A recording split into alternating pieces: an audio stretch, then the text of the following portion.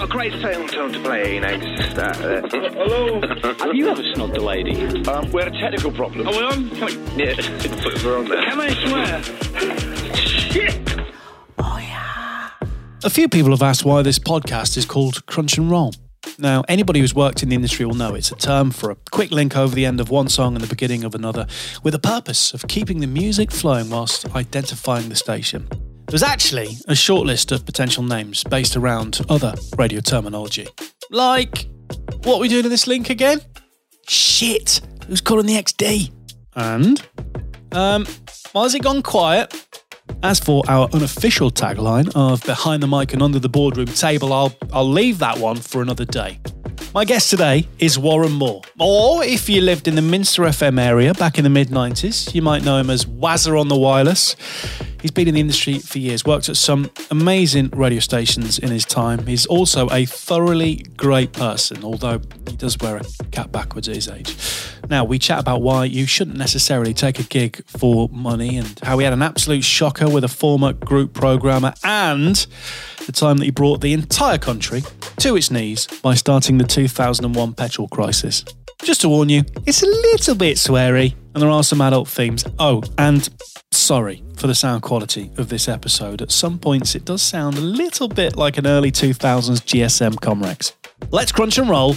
Oh, yeah. Let's meet and greet Warren Moore. Hi. Wow. Okay. I was expecting a bit more from you, Warren. Really? I've already been on this morning, and you're not paying for this, so you can just deal with it.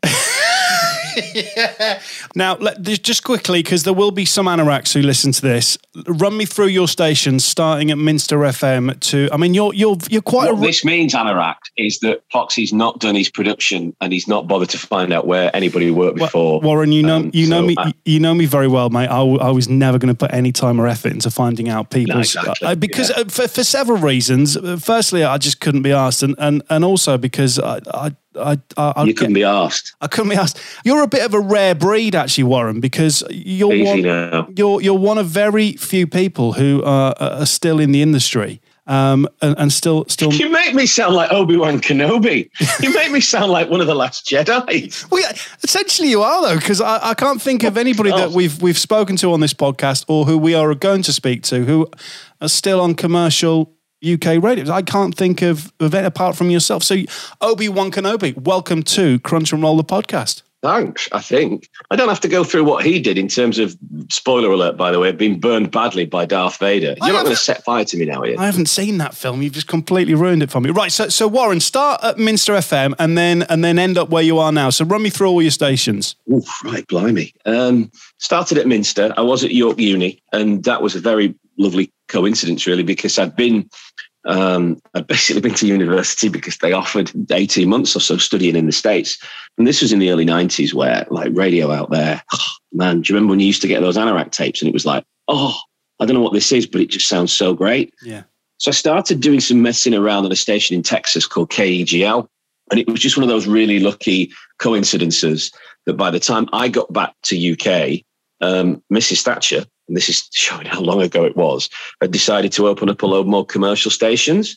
And one of them was Minster in York. I used to do this act of like, it was Wazza on the Wireless, which was like funky young dude about town. I was 18, straight out of uni. And it was a Friday night.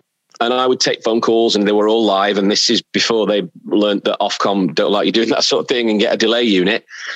Someone had rung me or they'd written in and they'd said, at this girl's recent wedding, the bride and the groom got a little bit randy and decided to go behind the DJ curtains and consummate the marriage a little bit early, ring her up and embarrass her on air, which of course you would never do in a million years now, invasion of personal privacy.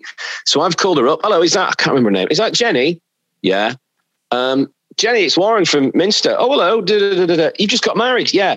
And I've asked this stupid question on air. God, and thank God it was about 9:30 at night. I've said, Jenny, is it true that you and your now husband went round the corner and consummated the marriage? There was about 5 seconds of silence. She went, in a very North York accent, she went, fuck off, and put the phone down. So I had a very happy year at Minster. That then led to 4 years at Radio Air. God, 4 years there. And I loved it there. That was my hometown station, effectively. Went to Red Dragon in Cardiff for 4 years. Again, really happy years. Probably some of the happiest years in my career. You know, who did that song, Sunscreen? You know, where it was like... Baz Luhrmann. Was it Baz Luhrmann? Yeah. He used to say something in that song like, everybody should spend 4 years in San Francisco and move before you get too soft.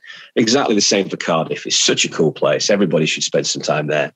Got poached to go to work at Key 103, like you mentioned. Yes. Did 4 years there. Did 2 years at Heart West Midlands, the original one.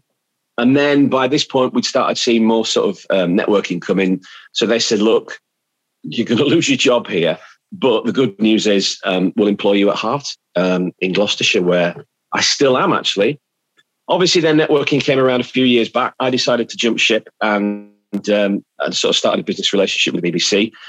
And that's proven to be really good. And I'm also doing Breakfast at Sunshine at the minute. So I'm very fortunate.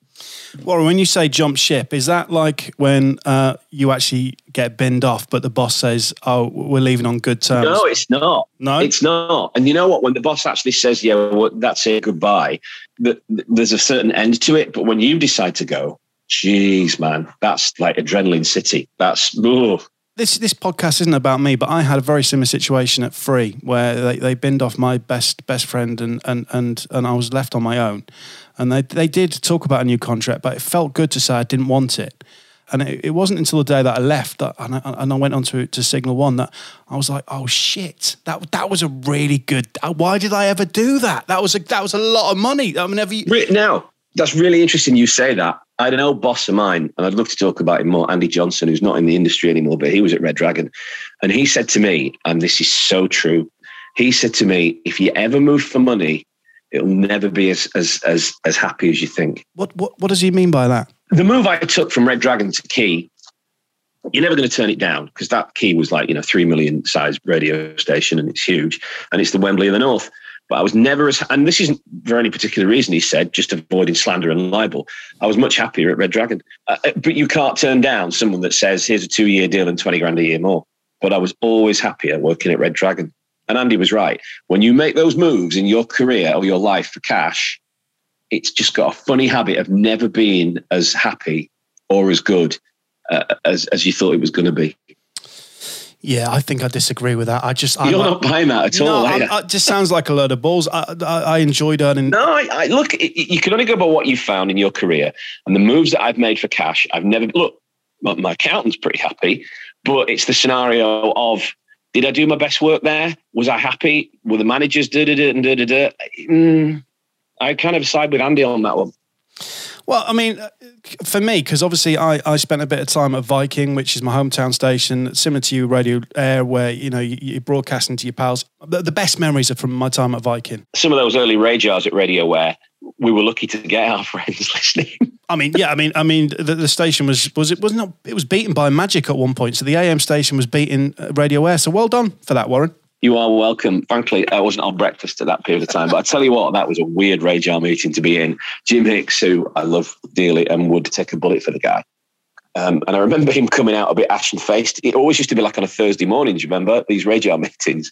And he came out and he said, well, the good news is we've got one radio station in the building that's market leader. And the bad news is it's Magic. But Magic was a monster. Yeah. It was just a monster. You had all these established names that had just literally overnight just gone next door. And the audience went next door. And we spent the best part of 10 years of trying to attract one or two of them back. Did they start treating the Magic presenters with a lot more love and not you just the dirty FM people that weren't doing very well? Not at all. You know what? It was just nuts. It was because they had spent so much money on FM. And they got it so close because this goes back to, do you remember Paul Fairbairn? Yep. Great programmer Paul was. And he was the one that basically said in the days of Air FM, when literally it would have been cheaper to switch the transmitters off and do house calls. He was the one that was like, no, stop, this stops now. We're going to rebrand. And he did a fantastic job. He took it from literally £2.50 in a bag of nuts in Radar to just under 300,000. In fact, I think there was some Radars where he took it to over 300,000. But it was just not meant to be. Tracking had come through and it would be like, yes, we're going to take it to number one. And then someone else would do something, like the Please Spike Radars from Magic. But when you have people like Peter Tate and Ray and all these different people, Ray Steadcombe and Paul Stetton, I forgot Ray's surname. But they were all legends. He can't be much of a legend if you can't remember his name. Oh, Ray Stroud. That was it. Sorry, Ray.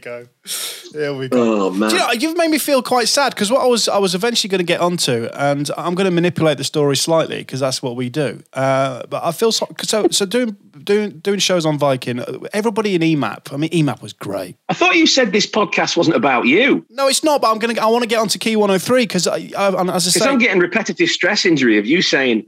When I was on Viking... The reason I mention it is that you preferred doing Red Dragon to Key 103 because anybody within EMAP that wasn't at Key 103 or KISS just dreamt of being at Key 103 because it was just a huge station, wasn't it? Oh, You've got a missus and a family, right? For me, it was always a station of I felt my happiest in my... family status and whatever when I was in Cardiff. Now, don't get me wrong. I love Manchester. I love the city. I still support my team up there, Man City. And it was wonderful. But the station at the time, and I've since talked to some of the people who were managing at the time, found it was very volatile. That marketplace, God, it was like Vietnam. I mean, it would be up one minute and down the next. There were a lot of people making some interesting decisions at the time that were a bit different. I think EMAP at the time, before it went to Bauer, didn't quite know what to do with it. And I had come from a station which, although it was Red Dragon, it was run rigidly by Richard Park and Clive Dickens, who were very, very clear on what the sound was, how they wanted it to sound, the music. You had great programmers there like Andy Johnson, he used to have this filter thing, basically, Foxy, of everything goes through a filter. The music, what we say, how we say it, the way that we reflect lifestyle in South Wales. It was so focused and it was very, very successful. I came to Key and within the space of 2 years, they'd changed breakfast about 3 times before they finally settled on Tools, who's a great broadcaster. So it was choppy, it was changing, the music would change a lot. I don't think they quite knew what they wanted to do with it themselves. And so therefore it kind of just reflected that in Radar. There was a management change, a full clear out, and it was just really unsettled. Do you know what I mean? Yeah. Anybody that was around at that time would say that Radio City had the success that people thought Key had.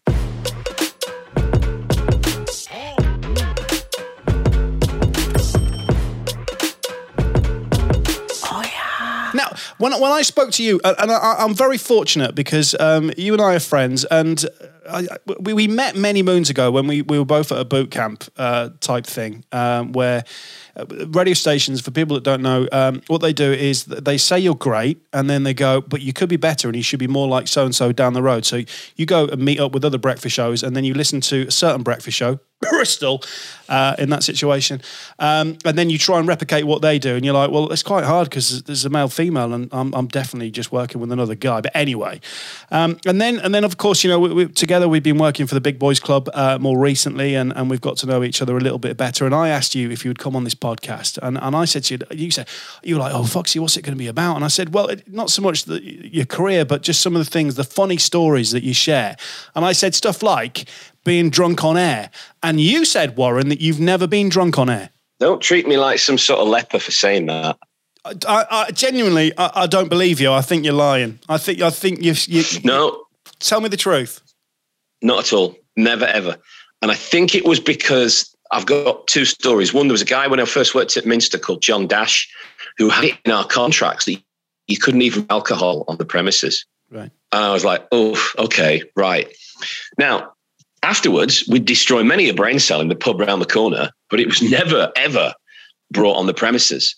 And the other story that put me right off it, I will mention the radio station, but I won't mention any names if that's okay. We'd had a Christmas party on a Thursday night, and one of the overnight presenters had been to the party, had a bit too much, and passed out on air. And then woke up after, you know, like he must have heard the emergency CD kick in. And as that happened, he then threw up in the studio all over the desk. Yes. So at that point, you kind of, and literally, the managing director and the boss at the time said at 9 o'clock, you'll be in the office and we'll have your key card. Goodbye. Thank you for coming, sort of thing. So that will leave an imprint in your mind as this is why we never drunk on air. I've been hungover many a time, but never drunk on air. I've just got an image of the engineer having to pick out carrots and sweet corn from the desk. They were out of that studio for about a month. They were in the little, if you've ever been to Radio Air, there was a little cubbyhole studio. Yeah. And they were in there for a while. And after a while, when the aircon doesn't work, you just go in there and go, someone been eating cheese in here? Someone a pizza? Yeah. It's just, so that, at a fairly early age in my career, it's just one of those things that was imprinted on the brain of, you do this, then that's the consequence. So we didn't play that game too much. All right. Well, you did also say to me that there was a story that you wanted to share about Princess Diana. Right. Well, I've since thought about this. And no, okay. Well, I think everybody, if you're of a certain age, what year did you start broadcasting? 2001. Right. Okay. So you maybe missed this, but if you were around, I think it was 97 when she died. And it's a horrible time because these iconic figures died that everybody loved. And in one way, it's a privilege to be on air during a period of time like that. But in another way, it's a very, very nervy experience because you know that someone somewhere across the network is going to screw up. And you're just sat there thinking, please, gods of radio, don't let it be me. So we got a couple of phone calls in the middle of the night because you got to remember this is a time before Twitter and a time before, nobody really had satellite at the time, but I was lucky I did.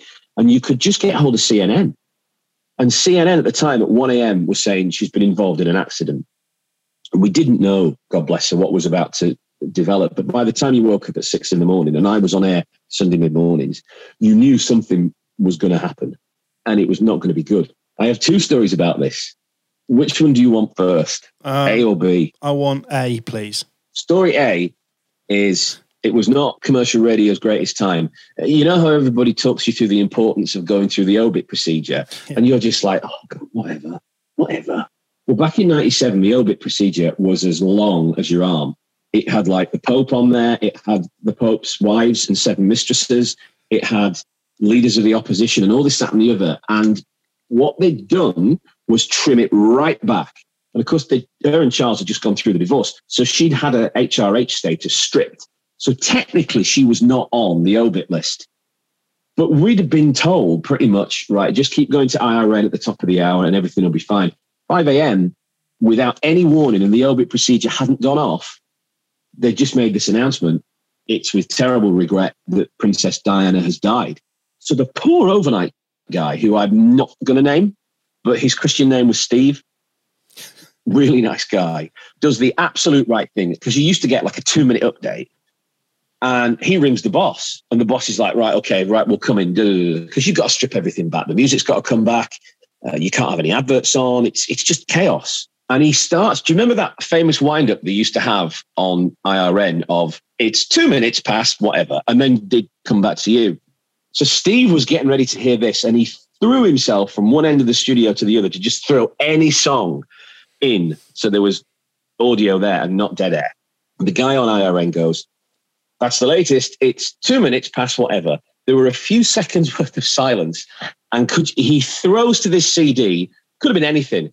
And it was Amazulu. Too good to be forgotten. Now, what more can I say? And it's like, oh, God. So then part B of this is Idiot Boy here comes strolling in on the Sunday morning. And you'll maybe remember before logotapes were all done digitally and saved for like a million years. Yeah. Do you remember what we used to use? Was it VHS? VHS cassettes. Yeah. People listening to this now will be like, what the? Geez. We used to use old VHS cassettes, 3 of them. You'd get a 4-hour tape and stick it on long play. So it lasted for 8 hours. You'd have like 40 odd because you'd have to save them for a few weeks. And I'll never forget, Jim Hicks said to me, look, I think it was the radio authority at the time who were in charge, not Ofcom. He said, look, I've seen how this thing plays out before. They'll want Leeds, Manchester, Birmingham, London, all the big city marketplaces to send in how they've covered it. Just go pull off the videotapes. And guess what? The person on the night before hadn't switched the tapes, so we had no audio of it whatsoever. Man alive. I've since subsequently found out 2 of those other cities on that list of about 7 or 8 places I've gone have done exactly the same thing. And I'm not terribly surprised that a couple of years after that, everybody went on to digital login. But I will never, ever in a million years forget the look on the face of Jim when I had to go, you know, those logger tapes? Oh, Jesus, that was just, man, that was something.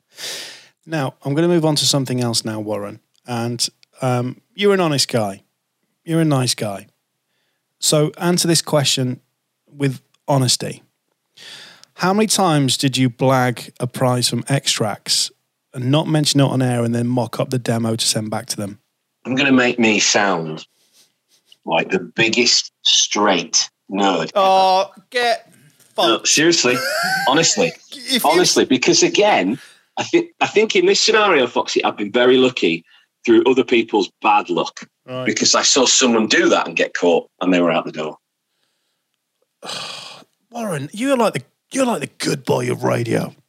No, I'm not. I'm really not. I can tell you, I was at a radio station once where they were playing. Do you remember the bong game? Like they'd call out cash amounts, and there'd suddenly be a bong, and you had to shout stop before the bong. Yeah.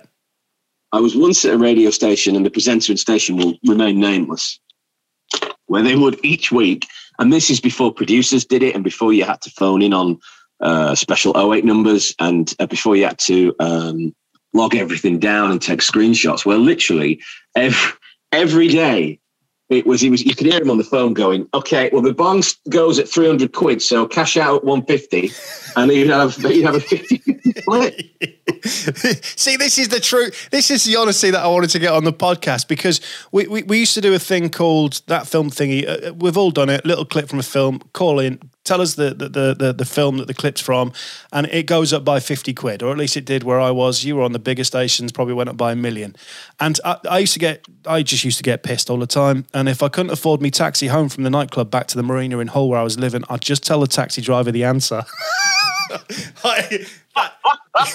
Wait, come on. I mean, you probably didn't, Warren, because you're like the good boy of radio, but we were all doing that, weren't we? When I was at Key, someone told me that Noddy Holder, who's such a lovely bloke, I think he was doing Saturday breakfasts, and they ran a competition which was a mystery voice thing. And like you said, whenever it was a mystery voice thing, you'd just go online or to old bits of tape and you just get, as he did on this occasion, a clip of Joan Collins, right? Guess who it is? And it went on and on and on and on and on. And nobody could understand why it was taking Noddy a bit longer. And I don't know whether this is true or not. If he ever hears this, I'd love to find out. Apparently what he was doing was, instead of getting a clip, he obviously was so showbiz, he had Joan's number and would ring her up on Sunday morning or Saturday morning and go, right, just say this phrase now. And he used to do it live. Amazing. That is a good I mean, they're the stories that you don't hear. I love that. Well, there's nothing wrong with commission testing. The dealer does a lot of work in order to... Well, I'm all for being open-minded, but I'm not all for discussing this live on air, thank you. We are profoundly sorry. Oh, yeah. Have you ever used the phrase, do you know who I am? God, no. Who do you, because they'd go, no, I don't. When you were on Key 103 at Red Dragon, and you were doing... You have to understand the likelihood. The likelihood was that I'd be more known in the marketplace when I was at Red Dragon than I was at Key. You have to understand that. And it does seem strange for a lot of guys that were in and around EMAP. And I guess that's the case, because if you work for Capital Group, the cherry on top of the cake that was always promised was, or Capital. So I get that, but I've been at far more successful stations, and that's not putting Key down. But yeah, you got to understand that, yeah. But it's just... Someone once said to me, listen, son, it was my dad, actually. Exclusive. I don't know if you meant that gag, but that was good. Carry on. Yeah. I think it was my dad. Yeah. Listen, son, there's just a couple of letters difference between radio and rodeo. And I was like, yeah, you're not wrong there. Wow. And it's true. He had a great way of, because once you get on the radio a little bit and you think you're Billy Big whatnots earning 30 quid for a 5-hour shift, you think, I'm it. You think the business, and he had a fantastic way of just bringing me down and putting my feet on the earth. So I probably had a bit more ego. You'll have noticed this back in the days where pop stars used to come in. Yeah. Before it was all done networked wise and sent via satellites. It was interesting. They'd be very nice to you at the beginning of their career, and they'd be very nice once they've made it. In the middle, they could be arseholes, real arseholes. Yeah. And it's no different for anybody else. You know, when you start working, I thought I was it when I moved from Cardiff to Manchester. You know, you move to a much bigger marketplace, or times when I've done bits in London and stuff like that. But actually, at the end of the day, there's no difference. It's not, you know, anything spectacular. Right, sponsored car. Do you have your name on the side of a car? I did, and it's a terrible, terrible thing. There's a family somewhere near Bridgend Cemetery who still must think I'm a complete tosspot because I overtook a hearse.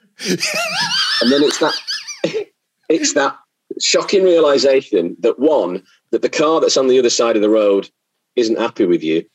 The car you're overtaking is an effing hearse, and 2, your name and the radio station's emblazoned all over the effing thing, man. They are dangerous vehicles. They are very dangerous vehicles to have. Well, tell me what car was it, and give me the colour and what. It was a nice one, really nice one. Was it? It was a Volvo. This was back in '98, a brand new Volvo S40. It was beautiful. I also learned sometimes that a good bit of market research is leaving your car outside and coming around on a Sunday morning to find someone to get A, thrown up on it, and B, a kebab was sprayed all over the front of the vehicle. I tell you, my favourite story is a guy that used to be on Beacon. I won't mention his name because we might actually get him on the podcast at some point. But I think he was on Wyvern FM at the time, and the story goes that he parked it off somewhere. Someone obviously didn't like him on air because they scratched cunt.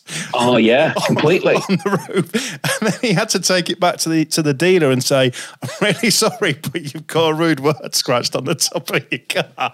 But nothing says partridge and nothing says ego more than a commercial. You'd never find it in the BBC. In fact, Global learned the lesson when I was working for them that actually their staff went out in cars that were not logoed up at all for that reason. That you might be number one in the marketplace, but if there's 50 people that don't like you, you're going to spend a fortune on tyres. You know what I mean? Because it's going to get slashed. Yeah.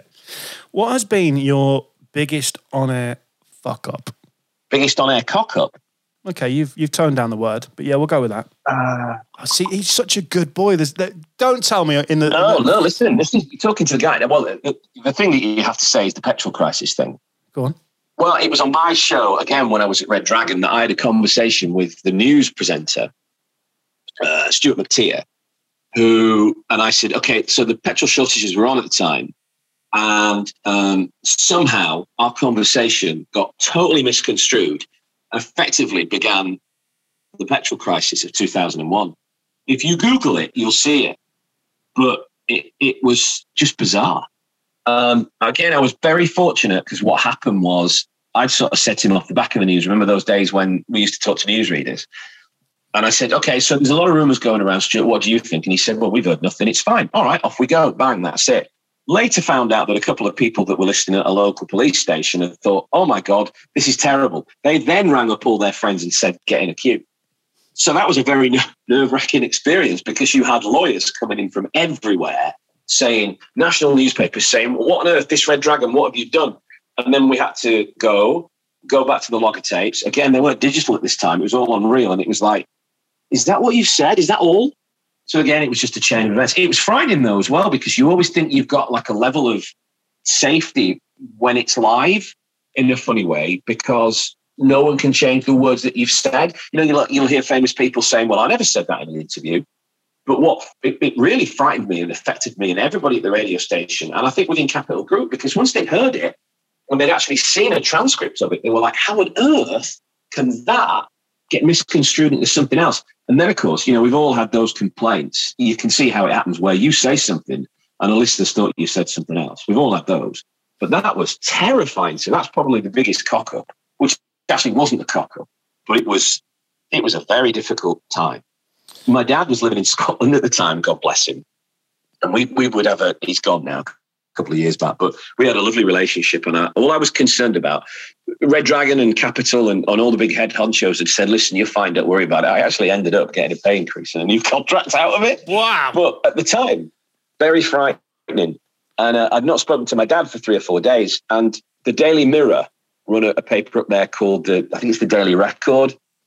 And I got home one afternoon, and at this point I'd had like, they had to basically put like a towel over my head and escort me out of the old building at West Canal Wharf in Cardiff to make sure the national newspapers weren't getting pictures. They were going through my bins. Anyway, I got in and I pressed on answer machine. I pressed play, and it was my dad saying, hi, it's me.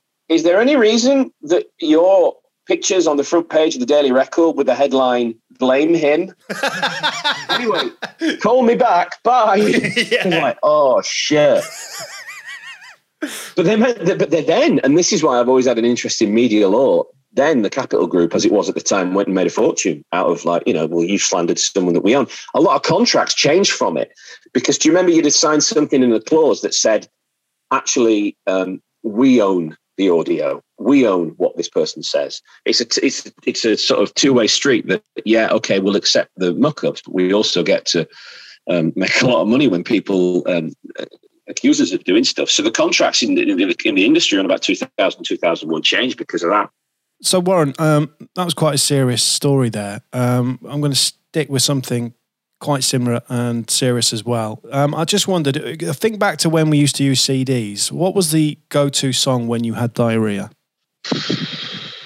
New Radicals, You Get What You Give, which is ironic, really, that period of time, because I always knew that there was a drum beat in it that I could get away with, and it's at that point, it's like, okay, I could be in trouble, but, quickly now, shove it up and off you go, and just deal with it. If you've done breakfast long enough, you will discover that you have a very regular body clock in the day. Oh, God, yeah. Right? And it's one of those things that one of the beauties of the heart clock at breakfast was that if you ever did anything good at 8:10 in the morning, they were always quite happy for you to replay it at some point in the 6 o'clock hour. So invariably, you knew that you play that again, 3 minutes worth roughly, into a 4-minute song, you had 7 minutes. So you will also discover that some foods and some drink substances will trigger your bowel movements. Hopefully. Why are we talking about this? I love it, mate. Carry on. I tell you another good one as well, actually. Toto Africa. That's a beauty. Because ultimately, I just know when anybody plays the Eagles, Hotel California, you're just being lazy. You're just being lazy there. Because every PC knows, they've put the 6 minute they put the 6 minute version on, but you can get a nice 5 minute break in with Toto Africa, no questions asked. And they used to pan the music into most of the radio station toilets, and it's quite a good song to dump to, isn't it? All right, yeah, I'm a big fan of that. John Cicada, Just Another Day, 4 minutes 40, 4 minutes 44 of pure gold. God bless you, John. Do you know, you and I work together. Colonoscopy surgeons across the world need to know the power of that song, let me tell you. Beautiful. Yeah, thank you, John. Play it in hospitals, it'll sort them out, I tell you. And you and I worked together quite recently, and we were short to the hour, and all radio presenters have got that one song that they go to if they're 2 minutes short. What's yours? Depends, really, mate. I've had a career of being all over the place. And again, it just depends what station you're on. Lady Gaga, Rain on Me. God bless you, Ariana Grande, at 2 minutes 30 odd. You just,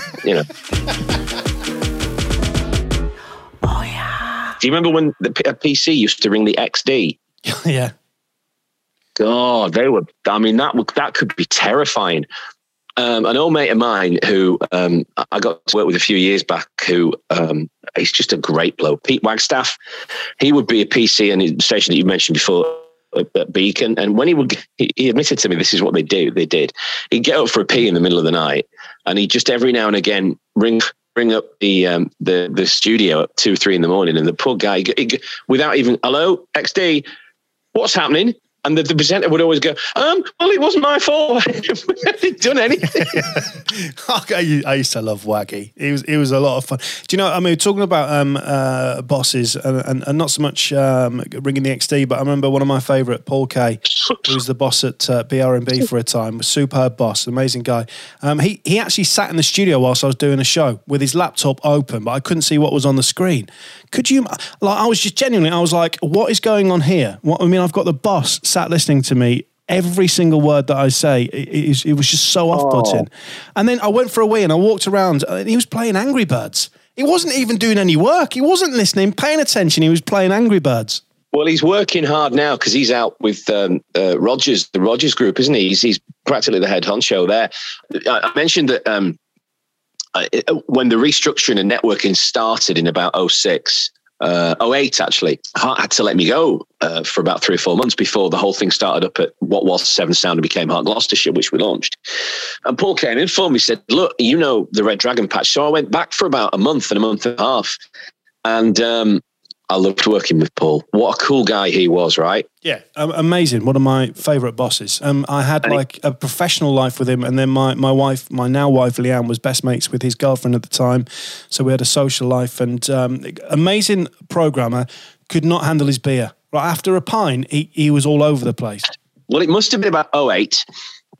And it's funny you saying he was in the studio. It was a Saturday afternoon, and it was the year that Cardiff got to the cup final. They were a championship side at the time, and they lost. But he just, with no budget and no tickets or anything, he made it sound like we owned the radio that weekend. And unlike a lot of other bosses who just wouldn't give a monkeys because it was the weekend, Paul came in, he was editing stuff in the studio, he was keeping it tight, and it was just brilliant. And by this point, you know, I've been doing the radio thing for like 15, 20 years. And so you've kind of seen it all, but I'd never seen anything like that. And he just had a lovely way of making you feel like $1 million. And I would have liked to have worked with him more in my career, but yeah, what a great guy. Well, whilst we're on the subject of bosses, and for legal reasons, we will bleep out the name, but for other radio people, they might be able to work out who you're talking about. Who was your worst boss? I'm not going to, until this podcast is sponsored by a very reputable legal firm that specialises in slander and libel, then I will not be mentioning... You know what? If you're going to have any longevity to your career, and it doesn't matter whether you, as the old man would say, in radio or rodeo, by the time you get to 5, 10, 15, 20, 30 years, you are going to meet some shocking individuals who somehow have ended up in management. And one of my lucky things, but also quite unlucky things as well, was you talk about Paul being very formative in your career. I was so blessed at the beginning of my career with Francis Curry. Do you remember Fran? Yeah. What a programmer. Paul Fairbairn, just able to get down into the weeds and the real minutiae of format radio. I had Jim Hicks. Anybody that's worked with Jim will be doing an impression of him right now of, oh, baby, it's Jim. You know, by the time you'd finished working with Jim, you were ruined because you were never going to work with a better boss. I was really fortunate then that I met people like Andrew Robson, Andy Johnson, and you're just blessed. Now, you're blessed by having them, but it also really ruins you because you can get a perception of everybody in management's just as good as that. But the one thing, and there'll be people listening to this that have crap bosses in whatever strand of life you're in, they can teach you, and they do teach you if you pay attention, a lot more than the great bosses. Because do you know what? The bad bosses show you how not to do things and how not to be with people and how to be upfront with individuals and tell them the truth. And they're actually sometimes a blessing in disguise. Have you ever had that situation as well where there's safety in numbers, I call it, that if you all moan about the boss, then you know it's not you? Yeah, absolutely, yeah. That's a very fortunate thing. I'd hate to be in a situation where it's just a person. And eventually that's probably a numbers game, and it will happen, law of averages. At some point, you will meet someone who it's just a personality clash. I guess that's unfortunate as well. But yeah, I've worked with a couple of shockers, and I just thought naively that everybody that gets elevated to the position of an MD, a program controller, an ME in the BBC or whatever, must know what they're doing. But it ain't necessarily so. It really isn't. Right, I'm going to give you... Should we play our breakfast? We've got a little radio game. You mentioned it earlier on, actually, the breakfast bong, where it's tried and tested across most radio stations, where, for people that don't know, you come on as a caller and then you shout stop at an amount of money, and there's a bit of jeopardy because the next bit might have been higher, or they might have you might have lost everything. I've never actually presented the breakfast bong in my career. Have I described that correct, Warren? As Andy Johnson would have said when we were doing it for real, the slogan is, kids, shout stop and the money's yours.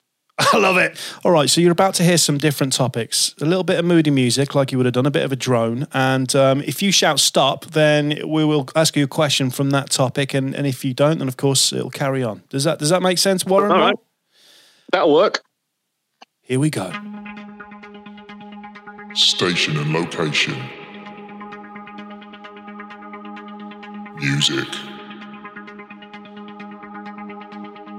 On air. Prizes and blanks. Showbiz. People. Stop. Alrighty, shout it stop. Well done, Warren. So it has landed on... You just say the word alrighty. Did I?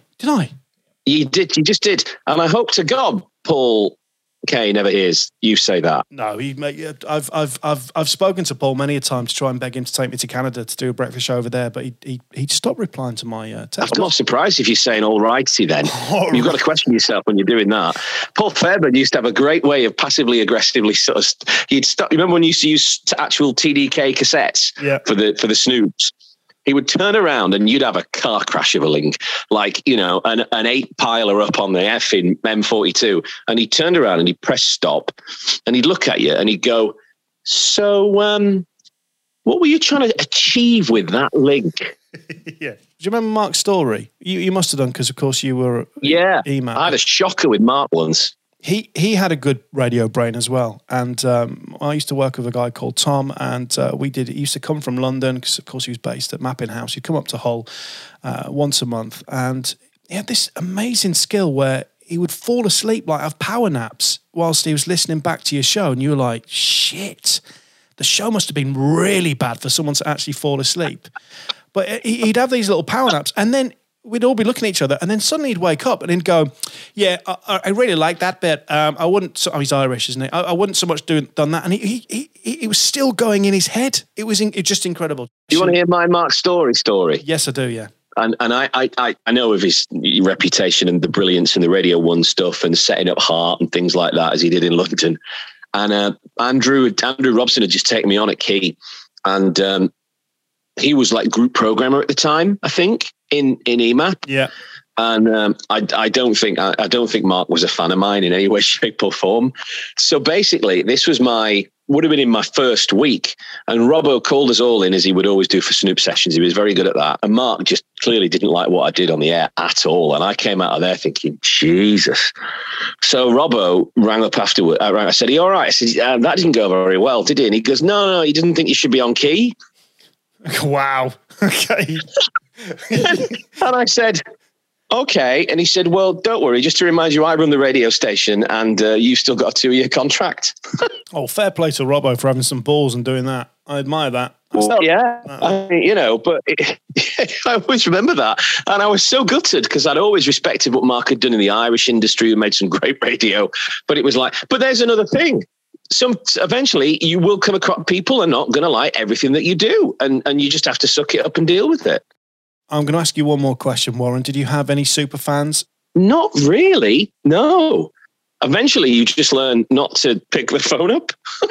Okay, fair enough. And there is that. I've had lovely situations where listeners have become really close friends and things like that, but oh god, that makes it sound like I slept with half of them, and there was a few of those. No, but did you say there was a few of those? Well, when I first moved to Gloucestershire, let's just say I was newly divorced and I was young, free and tingly, and I enjoyed myself. I had a great time. That was that, but it was just a very special period in my life because we took a radio station that was failing miserably, and we took a punt on what I did on the radio, and it was. I mean, I did 10 years worth of business with Global on that, and I'm just really proud of it. And there's another example of you can work at these massive 3, 4, 5, 6 million, 10 million size radio stations. But actually, the one that I'm proudest of is the 10 years worth of breakfast I did on Heart Gloucestershire, which is sub 600,000 TSA. So it's just funny how that it doesn't, and maybe this is just a me thing, doesn't necessarily have to be, wow, I'm on the biggest station I'll ever be at in my career to be happy sort of thing. And to think you could have taken those figures up even more if you'd have sounded more like Bush and Troy. Have you ever met Troy? Or I've never met Andy, but Troy is one of the smartest broadcasters that you'll ever come across. I'll tell you that now. The BBC should snap him up like you wouldn't believe. Yeah. When you get to meet these people and know them, it's like, oh, you're good at what you do. I did have the delight to meet them both because they were trying to coach all the breakfast shows along the Thames Valley corridor. I can't even say Thames. That's probably why I got binned off 210 FM because I couldn't say Thames Valley. There we go. That's probably the reason why.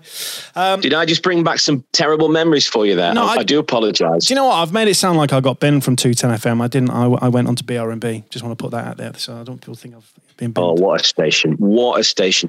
There is something special. I've said all these things about all these massive radio stations, but I tell you what, there's something very, very special about working in Brum. Very special. It's just a very cool city. I think the listeners are just the best. And there's, you can go to a city sometimes and you just don't feel the buzz.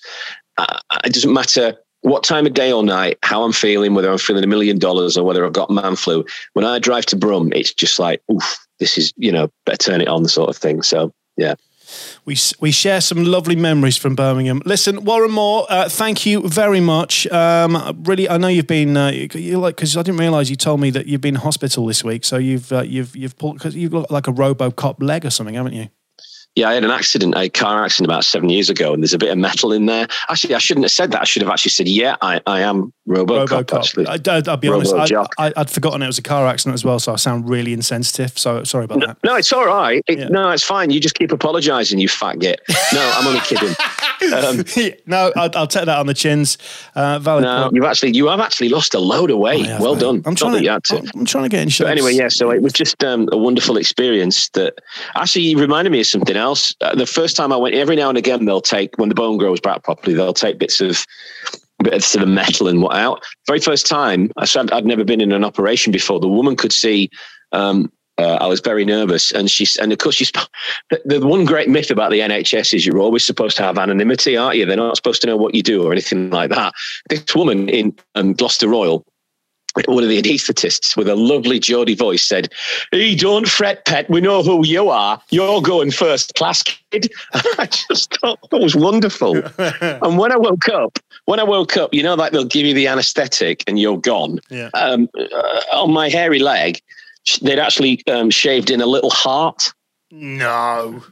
Yeah.